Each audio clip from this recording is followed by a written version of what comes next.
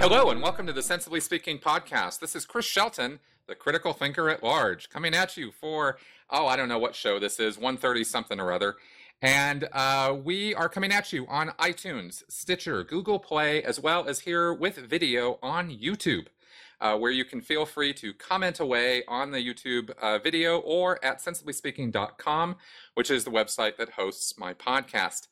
Okay, this week we have Rachel Bernstein back for more. One of my favorite people in the whole world, and definitely one of my best guests on a number of my shows. In fact, so much so, I'm actually going to put a playlist together on my channel just for the videos that we have done, because she is so awesomely incredible. Awesomely incredible. Wow. Okay, thank you. Yes. And Rachel's not paying me to say that. No, or not very much, just a little. So good news here to start with is that Rachel is going to be starting her own podcast. What is up with that?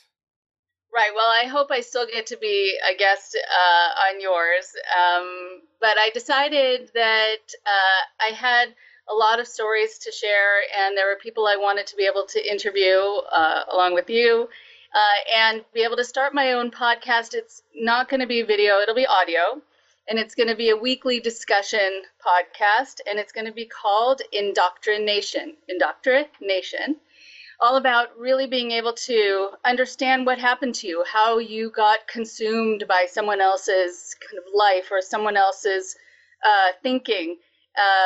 Whether it's in a one-on-one kind of cult in a narcissistic relationship, or in a larger cult, or kind of in society in general, why we come to believe what we believe, sometimes without any proof. And so it's really to generalize the message about human nature and how we're vulnerable and how to keep ourselves safe. And so I will be able to be found after the beginning of March 2018, also on iTunes and Stitcher and SoundCloud and Patreon. Beautiful. And so that'll be cool, really cool. Perfect. And you're already one of my guests. Yes. So that's very cool too. Yes, that was fun. that was a lot of fun to do. Yeah. Cool. Well, good. So folks can look forward to that next month. And also, on a more serious note, there was this last week, there was actually, it's really fresh when we're recording this right now. On Thursday, this just happened, I think yesterday, there was another mass school shooting. I'm not going to get into a lot of commentary on this, but there was something Rachel and I were talking about that I thought worthy of bringing up because it relates to, things that Rachel and I always talk about, which has to do with cult mentality. And while I will say that I believe that that there is a cult of guns in the United States. That's not what we're going to be talking about, but I'm just going to comment on that right now because I have reached my own personal breaking point at this point now with this. Not just this shooting, but, the number of shootings this year, last year, year before. We've done podcasts about this. I've talked about this at length, but my tolerance for gun mania is at an end. This is not something I am ever going to, condone or try to see the other side or try to, grant some credence to, the gun nuts and the NRA, because I'm just sick and tired of it. Every civilized country in this world that has had a mass shooting has responded sanely by taking away the right to have guns, because it's not some God-given right. It is, it is in our Bill of Rights that was written over 200 years ago in very different circumstances. And we have I consider our Constitution, our Bill of Rights, a living document that needs to change with the times, not a static thing that just exists as some, artificial absolute that we all must bow down to. And when we have children every year dying over and over and over again because of this, and we don't take that, we don't self-examine, we don't look at what is creating this situation for real, and we just the social media, it's a whole checklist literally now of, thoughts and prayers, social media arguments. Let's debate the definition of assault rifle. Let's look at, the Bill of Rights and what the Second Amendment really means. And then let's do absolutely nothing and let's proceed to have another shooting and do the same thing all over again. I'm sick and tired of it. So, however, on that note, one thing I have run across that Rachel and I were talking about before the show is that people who come out of, an intense high control belief system and then lose their comfort zone of where to go when a tragedy happens. Rachel, you want to talk about that? Yes, absolutely. And keeping with what you were talking about before, I also saw something online, which was this really powerful quote. It was from yesterday. There's so many parents now in Florida who, instead of planning what they're making for dinner or what bedtime story they're reading, they're planning their child's funeral. It just hits you. It hits you when you see things like that's the reality of the situation. And with all the school children going to school, hearing about all of these school shootings, and I can't imagine what that does to them on a daily basis, not knowing if they're safe. At school you have to deal with not having studied for the test or the bully or whatever else, not that someone's going to come in with an AK-47. I mean, that is just mind-blowing. I don't know what that does to you after a while physiologically, being in that, just sort of feeling like you're in the trenches, not knowing when something's going to happen. But yes, people, when they're in an environment that gives you the answers about why things happen, from natural disasters to man-made chaos and destruction, there is a reason for it that's given that underscores usually the kind of philosophy or the theology of that group.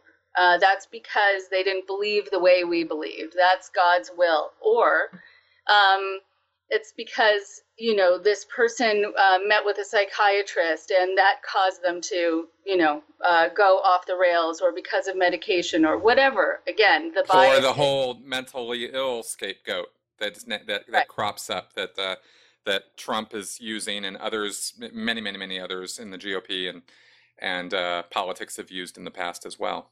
Exactly right. And so when I talk to people who have left these kinds of controlled environments, this just, is a discussion I had yesterday in the support group that I run here for former cult members. What do they do with all of these feelings? They can't put them away because they don't have this easy explanation for it. It's because of this. Because as soon as you have it's because of this, you don't have to really feel it. You don't absorb all that's happening because it all kind of makes sense. It goes along with what you've been taught. It's because of that. Or the group itself gives you an outlet to feel like you're doing something. But sometimes the doing something is really kind of a PR stunt for the group. Everyone puts on their vests and goes to wherever, right? Takes a photo. But what are they actually doing at the end of the day to help this or to prevent this from happening again? So one of the things that I sometimes tell people is that there can be a flood of emotion because it's really kind of an unpracticed thing to really feel what happened, to absorb it, to not be able to explain it away. And then what do? First of all, it's very important to get support, to be able to talk about all of the feelings that just came up for you, to not be overwhelmed by it, and to not also feel hopeless about being able to do something. You might not be able to fix it, and you might not be able to prevent it from happening again. But plenty of people could get involved with certain lobbies and with certain organizations. You actually have more freedom once you've left these controlled environments to pick the cause that really speaks to your heart, to do the thing that you think actually has a way of doing something that is practical, that's tangible, as opposed to just it's a good photo opportunity. Right?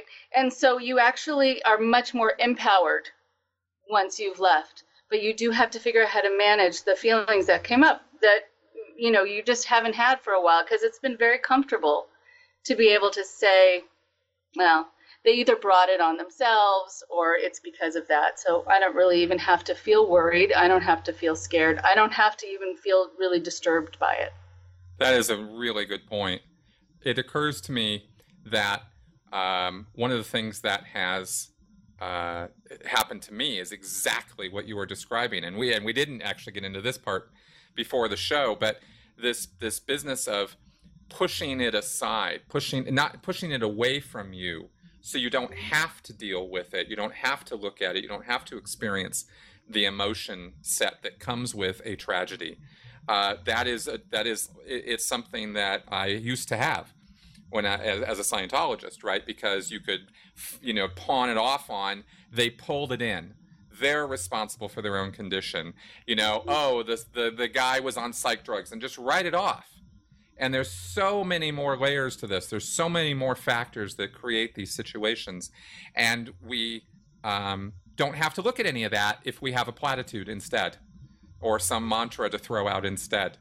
And, and that's what thoughts and prayers has become, as far as I'm concerned. Maybe it meant something at one time, but at this point, to say that is completely useless. It doesn't do anything, at least that's my opinion of that, because it's just become a mantra, Yeah, right. And yeah, I agree. And I think also there is a real conflict, because when people start to feel more, mm-hmm. It's very painful. Yeah, it hurts. It hurts a lot. Right. And it keeps you up at night, and it can make your heart race. What do I do? And what can I do? And this is very, very overwhelming to my system. At the same time, the kind of gift that you receive and that you're able to give is the gift of compassion. Right? Because you don't have that if you're kind of pushing it away. If you find out someone gets cancer and, well, that was God's will, or that's because of this or because of that, you don't necessarily think of bringing them dinner. No, it's a substitute for that. It's a wall. It's not there's no joining or the compassion, like you said. I love that. That's a brilliant way of putting that. And then when you're compassionate, you're connected. You actually have more of a place in the world. You really are connected to another person's heart, to another individual's need and what they're experiencing in a very real way. Yeah. And so I think being able to feel that, yes, is painful, but it helps you really feel back that you're with other people in the community in a very tangible way. I think that's significant. Agreed. Well, I wanted to bring that up because I think there are going to be people out there listening to this right now who are hurting, who are wondering what to do, who are confused, upset. There's a lot of upset right now in the country over this. I mean, you go to any social media platform and it's all over it, and people are really getting sick and tired of the platitudes and want some kind of action taken. And I think that, hopefully maybe this time there will be something, I don't know. We'll see. But take care of yourselves out there. That's the thing, talk about it, experience it, go through it, look at it, really get what's happening with you personally in relation to this whole thing. And from there, you can engage, rather than disengage and, put up some kind of emotional wall or something, because in the long run, believe me, I know what I'm talking about when I tell you that is not healthy, because those emotions are not going to just disappear. They don't just go away. You well them up and you sink them down inside of you, and they just build. I mean, that was certainly my experience. Okay, so now let's go ahead and segue into our mainline discussion here this week. A very interesting question came to me from a viewer, and you and I talked about this, and that is, we've done a lot of podcasts and talking about narcissists, psychopaths, sociopaths, cult mentality, how you can recognize it, how you can help get somebody out of it, how you can talk to somebody who's involved in a group like that as a friend or family member. But what do you do when you're talking to someone who is in either a narcissistic relationship or any same dynamics exist in a cult situation, but what do you do when you know somebody who's in a situation like that, yet they don't know it at all? Like they don't, and especially in a narcissistic relationship, right? Because we've covered some cult stuff, but when you get into that, you know a couple, and it could be either one of them, man or woman, right? Or in an LGBT relationship, doesn't the gender is not what's important here, right? It's how do you communicate to somebody that you see they're in a narcissistic relationship but they don't? What do you do? Right. Okay, it's such a good question, and I'm so happy someone asked you, because this actually happens more often than not. When someone is in a relationship with someone who is a narcissist, they usually don't know it at first.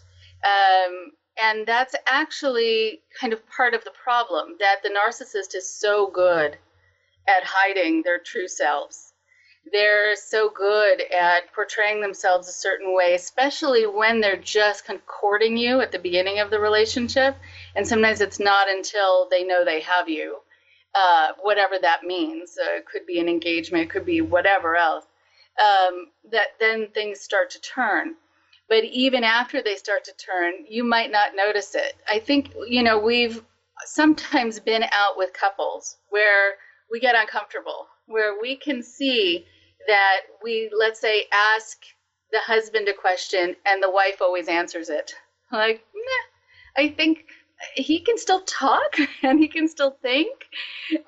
So I'd love to hear from him, but you get the feeling like you can't cross her. And he has shut down and he stopped even trying to answer questions. So you're watching that dynamic and you're wondering if he notices it. Same thing where you go out with a couple and let's say the husband is making these sort of subtle put downs of his wife. And she's just sort of putting her head down and kind of taking it and not saying anything. And it makes you very uncomfortable. And you wonder also if she notices it or if she's just so used to it or she feels deserving of it. So I think part of what you notice is that a narcissist is very often going to be attracted to or zero in on the person who's not going to call them on their stuff, who is going to tolerate it for way too long. So again, this is going to happen very often, that they're not going to notice it. So they're going to zero in on the person who thinks a relationship is about keeping you happy, not them.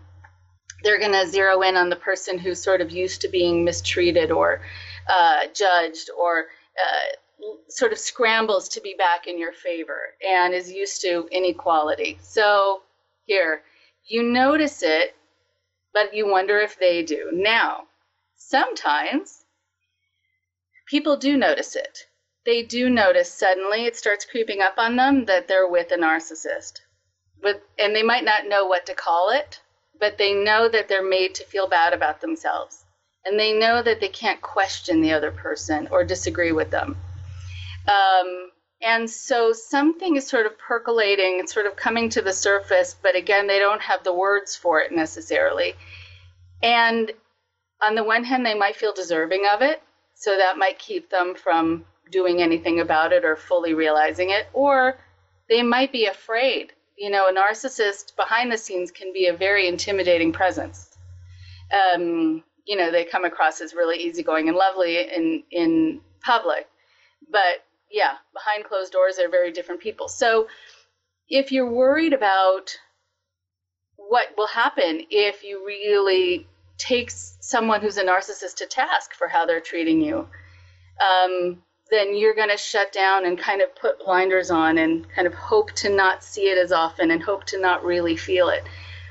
But I think sometimes also what happens is when you're with a narcissist, they've often made you feel like they're the best you can do. They're the best you can get. And so why would you risk kind of really seeing them for who they are and really seeing how you're being treated? Because especially if you've absorbed that idea that no one else is going to love you or no one else is going to tolerate you the way they tolerate you, Right. So your hands and they are definitely going to be planting seeds of yes, this. I mean, yes. you're not thinking this all on your own. I mean, this person is definitely putting these ideas into your head that you know, maybe you're not so worthy, maybe there's some things wrong with you. Boy, you're sure lucky to have found this person. Man, you know, if this person wasn't with you, nobody probably would be. I mean, it can get pretty, you know, in the advanced stages, it can get pretty blatant. But I think Right. in the beginning, it's probably much more subtle. Well, I think it is much more subtle, and then there's also the gaslighting piece, right? Which kind of goes hand in hand with these relationships, so that you really don't know if you are someone who deserves to be in a better relationship. You don't know if you're someone who really is an annoyance like they think you are, is someone who can't be trusted like they make you feel. And so they start to kind of devalue you and in your own mind. And so then you think, you know, who would want me? I'm such a wreck. I'm so difficult. I can't be trusted. I'm not smart. I'm not attractive. So I might as well stay here. Mm-hmm. Mm-hmm. And some of this, of course, I mean, give a complete picture because, um, you know, some people feel that way just because they have a really low self-esteem Yeah, and a poor self-image, right? I mean, that does happen, and we can't, you know, we don't want to blame, you know, we got to be careful because there are some people who come into relationships feeling that way and then can, you know, put it on the partner who's not really doing anything bad to them. So, mm-hmm. what would be some of the signs that you could see as an outside person or questions you could ask to determine which of those scenarios are you looking at so you don't falsely, you know, nail somebody as a narcissist merely because you're talking to somebody who's just always had a poor self-image or low self-esteem. Right. So if you are someone who's not involved in that relationship and you want to Mm-hmm. be able to get a more accurate gauge, while it can be murky, still you want to find out a little bit about the person before the relationship. You know, if they were put down in their family of origin, if the way they talk about themselves before was that they were never going to amount to anything, whatever. You know, sometimes that's the influence of the narcissistic partner who kind of rewrites your history in your mind. So that also makes it confusing. Mm-hmm. But especially if you know this person or if you knew this person for a while, then you do have a better sense of what they were like going into the relationship. That is very helpful. But also what helps is to be able to learn about how a narcissist behaves, the sort of the subtle cues, so that while you might not have a clear sense about if the person in the relationship who's sort of the victim of the narcissist has come into it with their issues, or if they've been developed or, you know, exacerbated by the narcissist, you can actually look to see if the person is a narcissist. Then you'll have a better read. That's going to be something that's going to be a little clearer. I one time was working with a couple, and the woman in the couple was very insecure and did kind of, when she was alone, did say a lot of things about her husband being controlling and how she really resented the kind of control he had over her, but she also knew that she needed it because left to her own devices, she couldn't be trusted. She wouldn't have amounted to anything without him, blah, blah, blah. And so I thought, you know, it would be very interesting to meet him, because if he's just sitting there saying, yeah, I keep trying to tell her that she's, you know, like I'm encouraging her, you know, why don't you try this? Why don't you do that? And not needing to take credit for it. You go do you, you know, and I'm going to support you. But instead, he came in, sat down on the couch so close to her and wrapped his arm around not only her back, but around her neck like this. He had her in a hold. Wow, like a headlock. Yeah, like, basically, don't say anything I don't want you to say. And I Right. had a feeling, like, then, right, that was actually a pretty clear one. You know, you didn't have to be, you know, Sherlock to get that one. But it's important, right, to kind of read the other person. But when you are faced with these kinds of situations, it's hard to know what to do because you don't want to make the person who's the victim in this scene kind of afraid because you're pushing them to do something. They might not be ready to do something. There are a lot of different levels of response. The first is just sort of sitting back and realizing it. And way down the line is actually taking action steps, being ready. And so don't push a person to leave that night as soon as you see that they're in a situation that might not be healthy. I think you can do a couple of things. I wrote down a list of a number of things that people can try.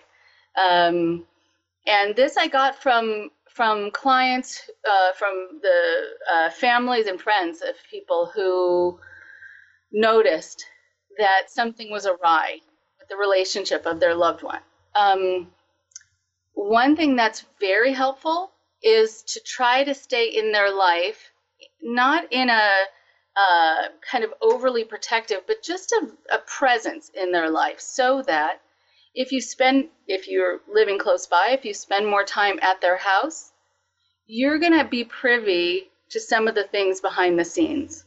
You're going to be privy to suddenly having, let's say, the husband being called, let's say the wife is the controller, the husband being called into a back room, the wife probably raising her voice, the husband coming out looking kind of sheepish and embarrassed, and also vice versa with different genders. And so you want to notice those things. You want to be able to hear the phone conversation on the other end of the phone where the person you care about is being berated on the phone.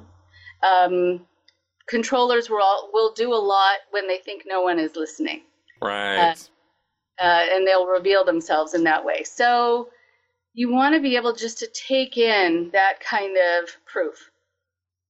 And then, if it's possible, and then you want to figure out a way to bring it up. So how do you bring it up? I mean, you don't want to confront, this is what I heard, et cetera, et cetera. I think you instead want to say, there was something that happened. I just wanted to know if you noticed it too. Yeah, exactly. Sorry, I didn't mean to. No, that's important. You know what I mean? To just try to get in there and be the hero and, override this person's, decision-making process, and you're going to make their decisions for them. Not helpful.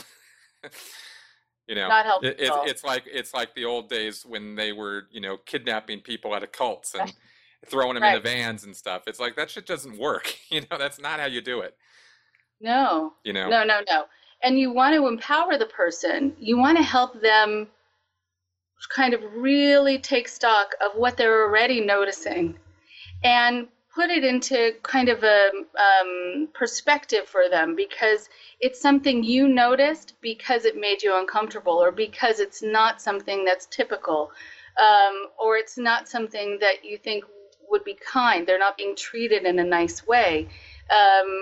And so, again, kind of put it out to them. You know what I heard?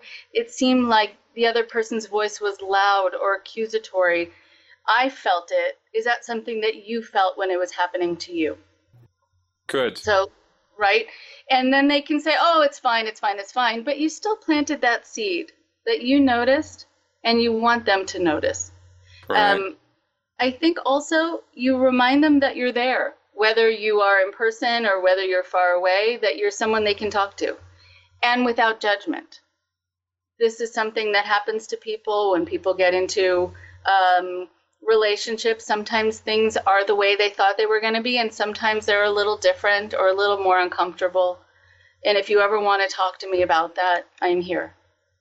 Yeah, exactly. And it might sound too passive for some people. They want to get in there, they want to do something, they want to stir stuff up. But, you could be wrong. This is really important because, just because somebody has a fight with their spouse doesn't mean that they're engaged with a narcissist. No, exactly. You gotta look at this on a longer term than just a one incident deal, right? The same thing as, as judging whether a group is a cult or not. I mean, one incident of one bad incident doesn't equal oh, let's just color the whole thing black and pull Yeah, the person out, right, But I'm right. I think curious. also, yeah, Well, I was just curious just now about, this business of, when you do observe in another couple, you observe narcissistic behavior on the part of one of the members, say at a dinner or something, right? You have your social graces and this kind of thing, but if it gets a little out of hand, or if things are getting a little tense or uncomfortable, is there anything that is constructive that a person could do right there with the narcissist right in front of them? I mean, is confronting them in any way a good idea or a bad idea? I'm not really sure, actually. What do you think? okay, so my sense is that it's not a good idea. And part of the reason that it's not a good idea to confront the narcissist there is that you will then be someone that their partner has to cut out of their life. You'll Of be course. defamed, right? You'll be the enemy because you're threatening the narcissist. And that threat is going to be too great. And so they will no longer be allowed to talk to you. Of So course. you just kind of play along, and you notice. That's an opportunity to do a lot of observing. How the narcissist is behaving, how the person you care about is responding or looking down or looking uncomfortable or apologizing to the waiter after their partner says something bad. How they kind of try to make things okay, how they try to distract people from their partner's bad behavior, whatever it is. And you just take it all in and you bring it up with the person you care about at another time. Okay. And you say, this is what I noticed. I didn't want to make things tense. I didn't want to make things more difficult for you. And so I didn't say anything then. But these are the things that I took stock of. And I'm curious if you notice these things also. And then you have proof, right? And that's why you want to stay in their life, so you can see this actually happening. It's very good, actually, when people are in these situations. Sometimes they can get very confused. And unless they get confirmation from an outside source, they sometimes think that they're making too big of a deal of all of this. And so it really does help to have someone who they trust and who they love say, you know what? That made me really uncomfortable when that happened. I kind of didn't know where to look when he was berating the waiter. Does that ever make you feel uncomfortable too? And you can start to connect, but yeah, not with the narcissist there. That's never going to go well. Right, exactly. And we need to clear up here that this isn't the same thing as going behind somebody's back and rumor mongering, or gossiping, or trying to create a wedge in the relationship or something like that. If you're a caring friend, or you love this person, you like this person, you care about them, it really is a point of being a good friend that you talk honestly with them and in private, because maybe you're wrong, Right. maybe you're right. You can sort it out with the person, right? Yeah. And you see what you see. So I'm not saying to compromise what you are seeing or experiencing, but I also want to just dispel any idea that, oh, it's not my business, I shouldn't get involved, it's not my thing or something, or somehow I'm going to be ruining their relationship if I get involved. No, when it comes from a place of honesty and caring, you're on solid ground. It's okay to do that. Right, you exactly. know It's okay to remark about what you are actually noticing. hmm If you have this agenda where you don't want your friend to be married, or you didn't like this guy because he dumped you years ago, whatever it is, yeah, right. just step out of the way. Let them have their happiness, and set up a therapy session for yourself, because Right. this is not okay behavior. But I think if you actually, with a really open mind and an open heart, want to like the person that your loved one is with, and it just keeps not happening because things keep happening that are just making you uncomfortable, and that are making you feel like the person you love is not being treated the way they deserve to be treated. And also, if you notice that the narcissistic partner looks great, usually very polished, they've worked out, they, are put together, calm, and the person you love is ragged, kind of distracted looking, didn't have time to take care of themselves, seeming kind of jumpy, but they're definitely falling apart while the other person looks okay. That's something you want to notice too. Why is that? Right. Why is it happening? Because something's not right there. Someone is mattering more than the other person in that relationship. Yeah, good point. Something else I want to say before I forget about it is the other reason why it's probably a really good idea to not be jumping in and getting all over, the case of a narcissist in a maybe tense or otherwise uncomfortable moment is, one thing that we non-narcissistic, psychopathic, sociopathic people constantly make the mistake of is projecting ourselves onto them. I would respond if somebody tried to correct me, right? If somebody, if I was doing something wrong, I would want a friend of mine to say, dude, maybe calm down, maybe take a walk, maybe whatever, if something's getting a little tense or anxious or there's an upset. Right. The narcissist isn't going to respond that way. They don't respond the way you and I respond at all. And we've covered this in detail, but I just thought I'd bring it up here since we're talking about this particular thing. You're not going to change them with one conversation or comment or okay, now we're going to deal with this. That's not how this works, So no. I just wanted to sort of throw that out there and see what you thought about that. So when you're dealing with narcissists, you're dealing with something that we've talked about before, this idea of a narcissistic injury. It's little for them to feel injured. In fact, you think of a narcissist as someone who is spending their day overcompensating.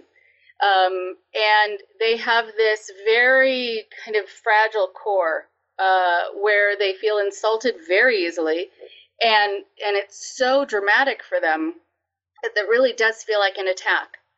And so anything that goes into them in that way, they're going to have to attack you back and then some to really knock you back down. And that's why sometimes narcissists will suddenly feel like they turned on a dime because you said something that would have been fine for someone else to hear, but not for them. And they'll let you know. They'll let you have it. Sometimes it'll be in a loud way, sometimes in a very controlled, passive-aggressive way, but you will know. They'll have a reaction. So, yeah, you can't say, like you were saying, dude, not cool. That will be the end of your friendship, and that will be the end of you having permission to see the person they're with. Right. It'll be pretty severe. There'll be retribution that will be very severe and surprising. So reasoning with them is not something that goes well. When you think about narcissists, I think about that quote that scary people are scared people. And when you keep that in mind, you can picture the narcissist, even though they can be really intimidating, kind of picture them as little kids who are feeling scared. And they need to control their world because they feel very vulnerable inside. And you are their world, and they need to control you, or you're part of their world, and they need to control you. And so they need to be able to make sure that nobody does anything that feels like a hurt or slight to them. And again, it's all too easy to do that. That's why people with narcissists often feel like they're walking on eggshells, because they are. They are. It's right. So easy to blow it. It's so easy to blow it. And so you get very practiced at holding things in, and you practice how you're going to say it a million times before you say it, and it still doesn't go well. Right. Very good point. And I think that, if somebody's pretty hep to what we've been talking about with narcissists, they'll be able to see this pretty certainly. The characteristics are not subtle. I mean, if you're looking for them, you'll right. find them, Exactly right. And that's a really good point, that you as the friend on the outside or the family member on the outside don't want to behave like a narcissist. Like, you you know what's best, and you know that person's narcissist, and you can label it.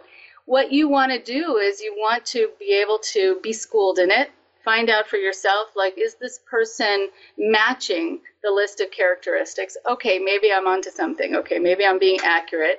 Now, let's say I can try to find a list or a video that I can show to the person I care about, and see if they then, with the information about what makes someone a narcissist, what are the different characteristics, and what it's like to be in a relationship with a narcissist, what the other person experiences, see how they relate to that. See if they see themselves in that. See if they see their partner in that. And then they can make a more fully educated decision, because it's true, you could be wrong. But if you feel like there's something to this, then offer the person you love the benefit of having the information it accurately for themselves. Perfect. I wonder if a tactic that might be helpful or might work sometimes is when you were just mentioning looking at a video or reading a book or something, or looking at a list of characteristics or something, if it might help to guide the person towards that without making it sound like you're directing it towards them. Like, I was interested in this topic. Want to watch this with me? Sort of thing. So you don't lie.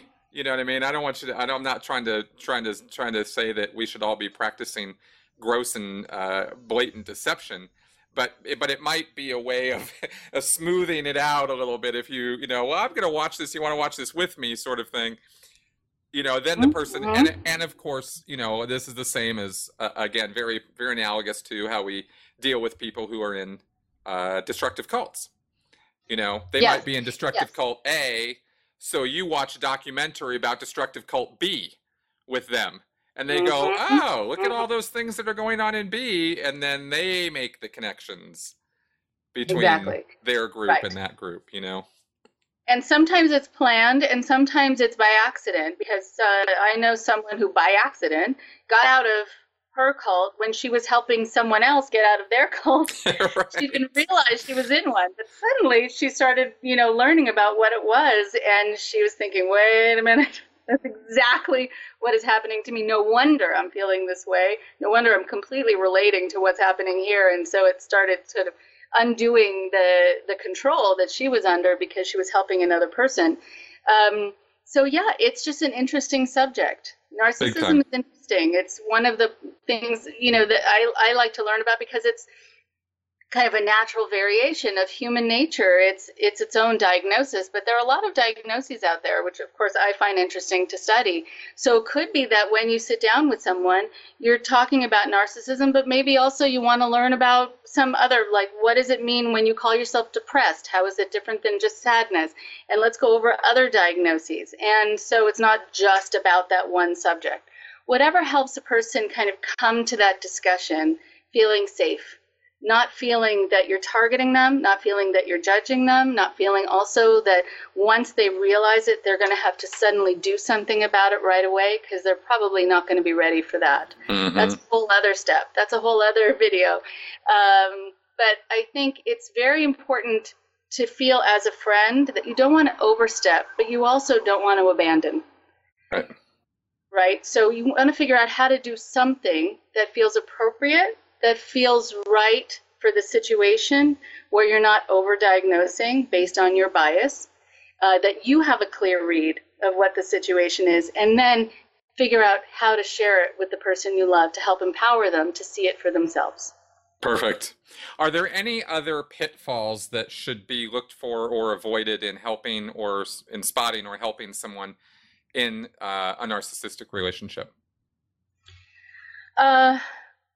What happens when you're dealing with someone who is in a narcissistic relationship is that sometimes they've been made to feel scared, and sometimes also, scared of doing anything, of leaving, of even being in contact with someone who is not on the approved list of contacts by the narcissist. So it may even be a risk that they're talking to you at all. So you want to give them a lot of credit for even having a conversation. It might seem like they're kind of doing nothing, but they're doing a lot. just by tolerating that conversation or having it with you. But the other thing, besides not triggering the narcissist's anger, because it's going to land squarely on their victim, on their partner, and you can inadvertently trigger that by challenging the narcissist, is that sometimes when there are children involved, the narcissist will very often engage in something called parental alienation. So they make themselves seem like the better parent, and you, their victim, are somehow neglectful or abusive or, not qualified to be a good parent. And so if you're in contact with someone who is dealing with a relationship where they've had children with a narcissist, you want to especially not trigger the anger of that narcissist, because they'll take it out on their partner by really trying to take the children away from them, going for the thing that would hurt most. So know that you need to, it doesn't mean to not do something, but you need to tread lightly and cleverly, especially when there are children involved. Okay, good. And on that note, I think we might want to put a plug in here that if, you do feel at all like you're over your head, not sure what to do, a little uncertain, there are a wealth of resources out there. And of course, my channel, the things you've put out there, lots and lots and lots of resources. How do people contact you if they had a question about this?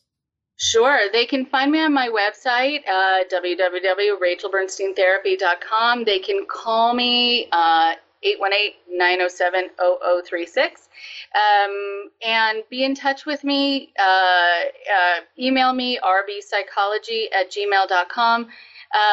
And watch videos, get lists, connect with friends, and also another thing to watch out for, connect with friends who will keep it private, because right, you don't want it to get back to the person who you have to worry about, to the narcissist. You also don't want it to be fodder for people just gossiping.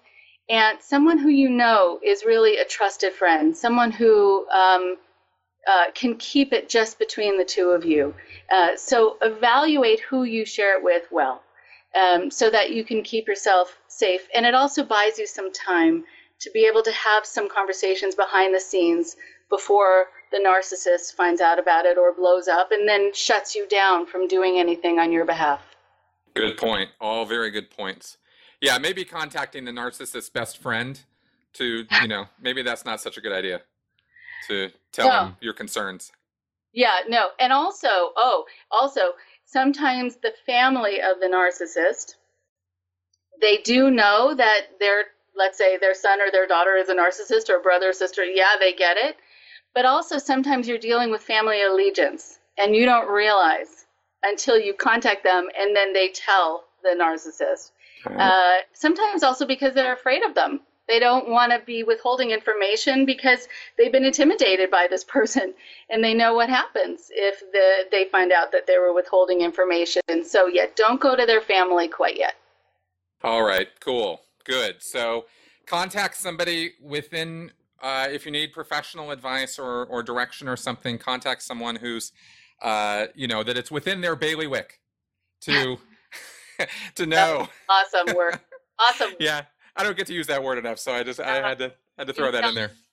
I hope it's the first of many times you get to use that word. Yes, and also write down what's happening to you, because people in narcissistic relationships are just concentrating on how to make it through the day, how to make it through that hour, and they're going to forget all the things that were told to them that might not be true, all the insults, all the behavior modification, all the things that they were diagnosed with by the narcissist, and start making a list. Keep it private so that it's not something the narcissist can find, so that you can see in black and white what's really happening to you. Great. All very good.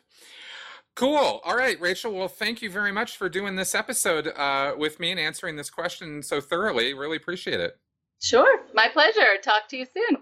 All right. Okay. Any comments, questions, feedback, good, bad, or sideways, leave it in the comment section below here on YouTube, or like I mentioned at sensiblyspeaking.com. Contact information for Rachel will also be in the show notes. So thanks for coming around, guys, and we'll see you guys next week. Bye-bye.